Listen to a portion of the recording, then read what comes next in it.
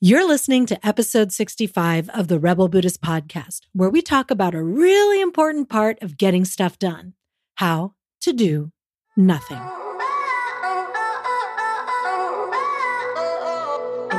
Welcome to the Rebel Buddhist Podcast, where we explore how to use the science of psychology, Eastern spiritual practices like mindfulness and compassion, and the game-changing work of self-coaching so you can free your mind and free your life. I'm your host, Anna Verzoni. Hey, silly humans. How is life these days? Summer. The fireweed in Alaska has been flowering. And as the locals say, once it tops out, because you see it's this plant where the flowers bloom upwardly. So it starts at the bottom and moves up. And when the fireweed blossoms at the top of each stalk and open to bloom, it's only supposed to be 6 weeks until we see the first snow. What? It feels like summer's going by so quickly, but it's all good. In 6 weeks, I'll be in Hawaii. And I'm telling you, deciding to winter there was like the best decision I've made in a long time. Anyway, many of you know I'm in a psychiatric mental health postdoctoral program at Johns Hopkins, and I'm done with all my work this week. And I'm set to graduate on Monday. So I'll be celebrating by chillaxing in Maui, then heading to my place in Kona. I also recently celebrated my birthday. I'm a Leo, and Sunday, 0808, was my continuation day, the next trip around the sun for me. And my husband's like, what do you want to do for your birthday? And I've been cranking these past few months with this postdoc program, right? And I had just finished my last 2 big papers. I wrapped up a busy week of clinical seeing patients. And I was like, I actually want to do nothing. I just want to go to the yurt and relax. Now, if any of you would know my husband, he's not actually well versed in this relaxing thing as most of us know it. And actually, it's one of the things I love about him because we have lots of great adventures. But the relaxing thing isn't his jam. So he hears this and is like, okay, well, do you want to go to Salmon Fest? It's this outdoor music festival, once known as Salmon Stock. And he says, we can just go for a day. I can bring all the camping gear just in case. I can pack everything up. And I'm like, nah, it's going to rain. And I'm just so tired. I want to just read and be in the yurt and listen to the rain. Y'all, I love the sound of rain on the roof and being cozy and dry inside. And as the week goes on, he's like, do you want me to bring the pack rafts or the bigger raft and we could do a float? Or I guess there's always the stand-up paddleboard. So I can tell the concept of me wanting to do nothing isn't quite sinking in. And he's not just asking me all this because it's my birthday. Like, he's trying to grok doing nothing, which I think in his mind means doing something mellow. And I consider this and I'm like, okay, well, maybe we can go to dinner at the Dirty Skillet, which is like one of my fave restaurants in Hope, Alaska. It's a short drive from the yurt. And then if I have the energy, we can go into town for the band playing there. And this seems to satisfy him for a bit. So we get to the yurt, unpack. We decide again that we aren't going to Salmon Fest. And we head to the restaurant, which is on a pond and by a creek. And Maya plays with her friends that we run into there. And it's awesome. And then we go into town, listen to the band, and, I check out the views and I feel it. The wall. I hit it. I'm just so tired. My nervous system's been cranked up for so long, right? And now I can tell, I can start to let go. So I take a walk out towards the ocean with Maya, and it's nice and quiet out there. And I say, hey, kiddo, I kind of want to head back. You okay with that? And she does a few leaps over some water, and she's like, okay. So we get back to the music. Everyone's dancing out on the street. And I'm like, hey, I'm going to head back. You can stay and maybe catch a ride from our cabin neighbors who happen to be there too. And Ty is stoked, right? He's stoked on that. So Maya and I head back and I get to the yurt and I put her to bed and I sit on the couch and I thought I would fall asleep, but I stay up for a while because see, I was tired, but not sleepy. And my body and brain just needed some downtime, like some awake downtime. Like I didn't want to just go to sleep because then I was like, I'm not really experiencing downtime if I just go straight to sleep. And it felt like such a luxury to sit around and not have to do anything, not have to write or do laundry or study or read scientific journals. And I just sat there and listened to the rain, which started right when we pulled back up to the yurt. And I remembered the need for this from well before I was exhausted, right? Because you don't want to wait until you're exhausted to do nothing. It's actually a great technique to keep you from getting exhausted and to keep your mind, body, and creative juices flowing. But I get why it had been put off for a while. I have some self-compassion about this because I'm a multi-passionate. So there's always another passion project to dive into. And I'm an entrepreneur. So there's always something else to work on, like new curriculum for Freedom School, new programs, new podcast episodes. And I'm a freedom junkie, like so many of you with serious FOMO. I have a total fear of missing out. And it's only been recently that I've learned to rein that shit in. I used to say yes, even if I was exhausted, under this kind of belief of carpe the dang diem. I might die tomorrow. You sleep when you die, yada, yada. And I used to not understand how people could sit around and do nothing. I mean, the world is so big and there's so many rivers and mountains and places to visit and music to hear and friends to hug. But then one time, a business coach of mine said that when we do nothing is when our brains have a chance to get really creative and come up with some of our best ideas. And I read how Steve Jobs makes time to walk every day and do nothing but walk. And during that time, his brain is like super thinking. So of course, I'm like way into this because I'm still doing something while doing nothing, right? Like my brain is doing something. I'm like, oh, I'm into this. But as I practice this, I learned that I really need this on a regular basis. I'd forgotten about the downtime.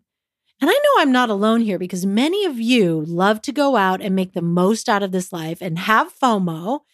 And saying no feels like some really smart part of you just like died or something. But in the long run, not having downtime bites you in the ass.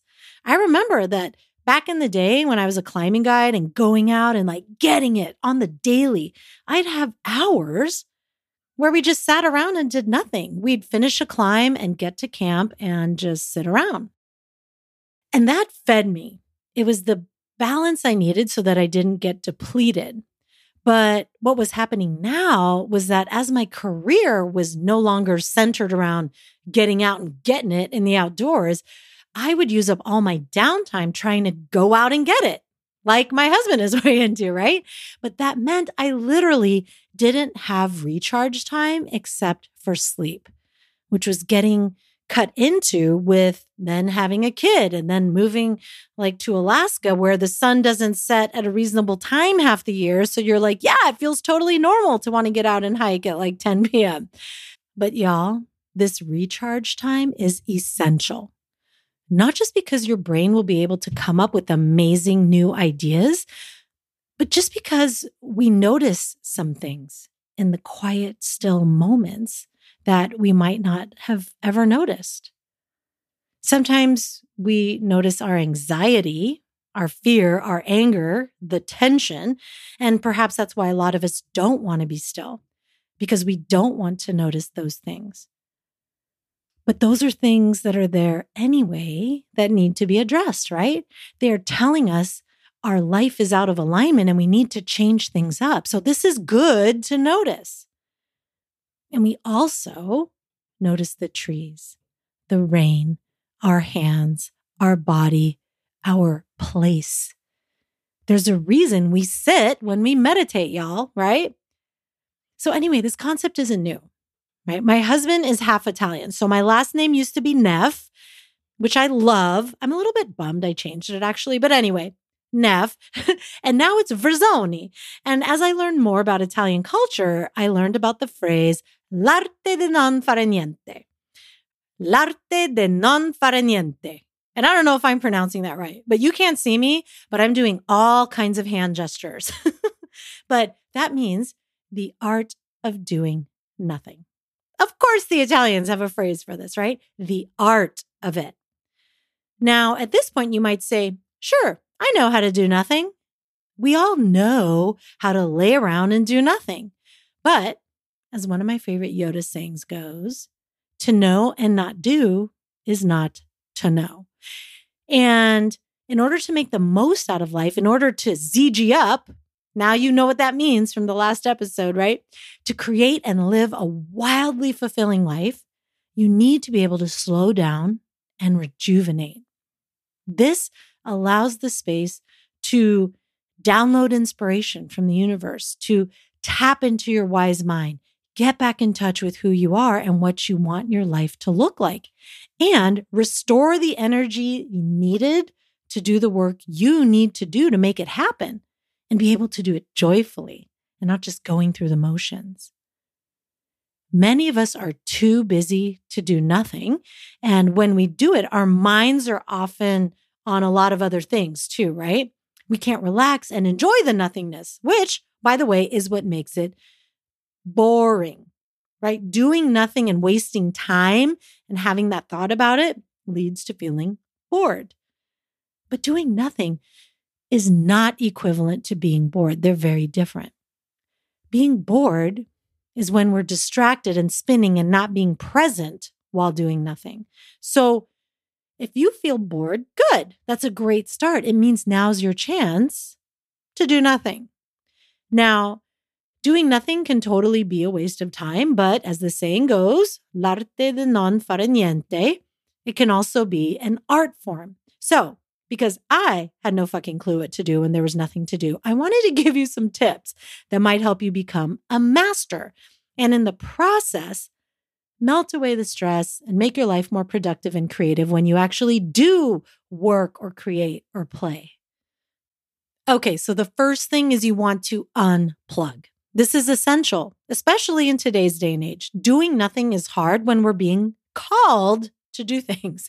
So turn off the cell phones, the TV, the computer, regular phones, if you still have one of those. I wrote a blog on this 10 years ago, and this step used to be way further down the list, and I've moved it up to number 1. This is step 1, y'all. Unplug. And yes, even from that meditation app. Then find a time and place where there aren't a ton of distractions, noise, or people to bother you. So for me, going out to the yurt is one of those places. I also like to sit outside in my backyard or at a nearby beach, a lake, or a quiet park. Because when I'm home, it's like there's too many reminders of what I should be doing, like laundry or dishes or cleaning up. But if you're the type that gets really upset about bugs and birds and other things that make noise when they move or could possibly land on you, go ahead and stick to the house, right? Just make sure you're not at work or in a busy public place and that you can not get distracted by the stuff to do in the house. Then you want to start short and sweet. Because I get it. Like when you're doing nothing and like really nothing, it can be overwhelming. And you might feel like you're about to spontaneously combust or something, right? So start small, maybe just like 5 or 10 minutes of nothing at a time. Now, do nothing. And I know the smart asses out there will say, well, you're doing something. You're sitting there or laying there, closing your eyes. But I mean, doing nothing in the sense that if someone were to call you up and ask what you're doing, you'd say, oh, nothing. Don't let them call you up though, right? So after 5 to 10 minutes of, nothing, of doing nothing, then you can quit and go do something. But try to do this every day or as much as possible because it's not possible to get good at it without practice. Okay. Now, if you really want to take it to the next level, an important part of doing nothing in longer stints is being able to completely relax in this state. Because if we're tense, then the doing of the nothing is not doing its thing, right? So we often need to start doing nothing, but doing a little something to help us wind down. So like you can find a comfortable place to do your nothing, like a really comfortable chair, a cozy spot on the floor where you lie down by the fire, some soft grass, a hammock, or in my case, I love warm granite slabs. So once you found this spot, lie in it, wiggle around, make your body feel really comfortable. And think of how a cat lies down, right? It makes itself totally comfortable, and they're really good at doing nothing. And you'll probably never master that, but they're really good inspiration, right? Next, you can try mindful breathing. And if this sounds like meditation, no, we're doing nothing, right? So breathing, like other bodily functions, just happens. So it's nice because you can pay attention to something that you don't have to think about doing, right? So at first, you're just breathing in, breathing out. Notice your breath as it enters your body. Like maybe you feel the air as it passes the tip of your nose, goes down your throat, into your lungs, and fills your lungs. And then feel it as it goes out, right? Either throughout your nose again. Some of you may exhale through your mouth. And you can do that for 5 or 10 minutes. And when you start thinking about other things, like how awesome your ZG life would be if you were doing something instead, just bring your mind back to that feeling of air passing through your nose, feeling it pass by the tip of your nose every time. So don't beat yourself up, right? Just go back to the breath. And if you're still not able to relax and enjoy doing nothing, you may need to do something like a progressive muscle relaxation, where you slowly tense and release your muscles from the tips of your toes, moving up to the top of your head. Now, one of my other faves to help me drop into doing nothing is a hot foot soak. And I went to visit a friend out in Bishop, California. And when she opened the door and welcomed me in, she was like, "Do you want a foot soak?" And I was like, "Hell yeah." So she pours hot water and some lavender oil in there and some Epsom salt. And I'm sitting on her couch with my feet in this soak, and it's so damn relaxing. So anyway, it doesn't have to be fancy, right? Just put some hot water into a tub or a large bowl, one of those dish basins or something, and add some Epsom salts or essential oils like lavender or rose. And if you're going to stress out about it, put a towel underneath so you don't worry about getting water all over the floor, okay? Then soak for just 10 minutes. Just close your eyes and let go. You can also do Abhyanga. Like in Ayurveda, Abhyanga is self-massage, and it's an essential part of self-care in that system. I like to start with my scalp and then my ears and face and jaw and my neck and shoulders, and I make my way all the way down until I end at my feet, all right? Now, I know that there are some people out there that hate things like baths and saunas. And often I think it's not so much the heat, but that for the most part, you're just sitting there sweating. Lots of us, as we've established, sort of suck at just sitting there. But once you've grokked the 5 to 10 minutes of doing nothing, you might be ready for a proper bath or sauna, assuming you don't have a health condition that's a contraindication for that. If you're not sure, ask your provider. Now, I loved my outdoor sauna I had when I lived in Ashland, Oregon. After a long day, I would head out and just sit in there. And in winter, I would come out and lie down in the snow and then go back in. But otherwise, I'd rinse off with freezing cold water. Now I have an infrared one inside the house, but I miss my outdoor one a lot. So try not to be one of those people who does yoga while you're in the sauna, okay? This is nothing sauna time, okay? And if you're doing a bath, it's got to be nice and hot, not just lukewarm, but hot, because it'll cool down faster than you think. And you can do bubbles, not essential. Aromatherapy oils, good. Epsom salts, good. Kind of like the foot bath, but bigger, right? For your whole body. So make sure no phone. Make sure the space is sacred. Make sure no one's going to barge in. If you're a parent who's used to kids barging in on you when you're trying to relax, make sure someone else is committed to watching them so you just have these few minutes to yourself. And remember, sweating's a good thing. Allow it to flow. Just sip water. Feel like all of the stress and tension flowing out of you with the sweat, okay? Now, I want to end with sensuality. Okay, so to top off this lesson on l'arte de non fare niente, let's talk about involving some of the other senses. So when I'm at the yurt, I'm all about sipping some good tea or coffee, wine, hot cocoa, other sensual beverages. And it's best to take these by themselves, like not with food and without a book or other distraction either, right? And with hot beverages, I love to focus on the steam coming out of the cup. And I love to take in the scent, whether it's a tea or whether it's a wine, whatever it is. Just be fully present with it. Focus on the liquid as you sip it slowly, right? Feel it. Taste it. Like every bit of the flavor and texture and temperature in your mouth before swallowing. And close your eyes as you do this, right? Feel the warmth in your hands or the coolness in your hands, the texture on your tongue, like how it moves down your throat. And foods can also be great. Sensual foods like dark chocolate and berries, rich desserts, freshly made bread, juicy peach, the best soup ever, or whatever it is that you love. Just be sure you eat it slowly, savoring every bite, right? Chew slowly and close your eyes as you enjoy it. So good. All right. So this is all good and fine when you set aside time and go to your space where you can let go. But how do we incorporate this into daily life? Well, something I used to do much more easily before cell phones was doing nothing while you're waiting. Now, I know that I wasn't perfect even before cell phones because I still loved traveling a book. I always had a book because when I was waiting, at least I could read a book. But I mean, when cell phones first came out, I was so stoked because I could get so much done while I was waiting and I didn't feel like I was wasting time.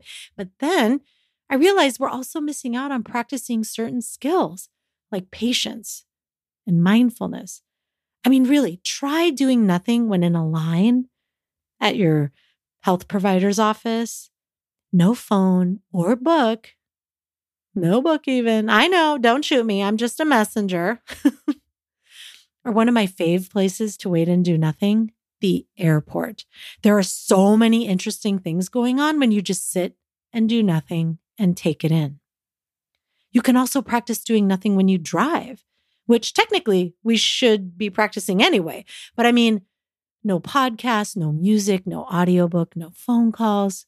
Sometimes I'll get into some of my friends' cars and the first thing they do is like turn on the music or the radio. And I'm like, hey, do you mind if we just have some quiet time for a little bit? It's like it's a habit for some people. Like they get in the car and turn on something, right? But try doing nothing. The Jedi Master level of doing nothing is when you can do it in the middle of chaos too.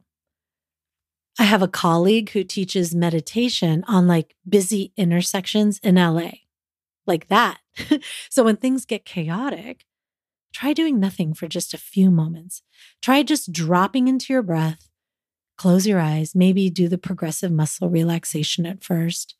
And interestingly, this can actually help you be more focused and productive and mindful when you get back to the chaos. Now remember, l'arte de non fare niente takes practice. It's the art of doing nothing. And like all types of art, we get better at it by practicing. So I want to invite you to pick some of the things I mentioned about and practice it this week, at least once a day for the shorter bursts, and try even having a longer stretch like half day or full day. Okay, Rebel? Okay, deal. Oh, and hey, if you've been following this pod and you want to put all this into practice, I want you to consider this your invitation to apply to my adventure mastermind, where we have perfected having adventures, living a full life of purpose and meaning, training your mind at the highest level, and also integrating this downtime and recharging, all culminating in your best year yet.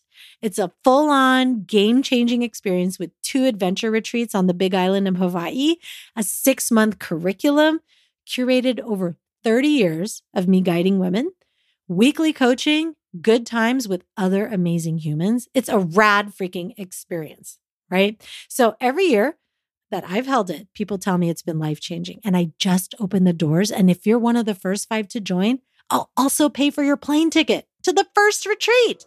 So for reals, it's seriously a no-brainer. So head over to adventuremastermind.com and check it out, okay? adventuremastermind.com. See you later, Rebels. If you like what you heard, spread the love and share it.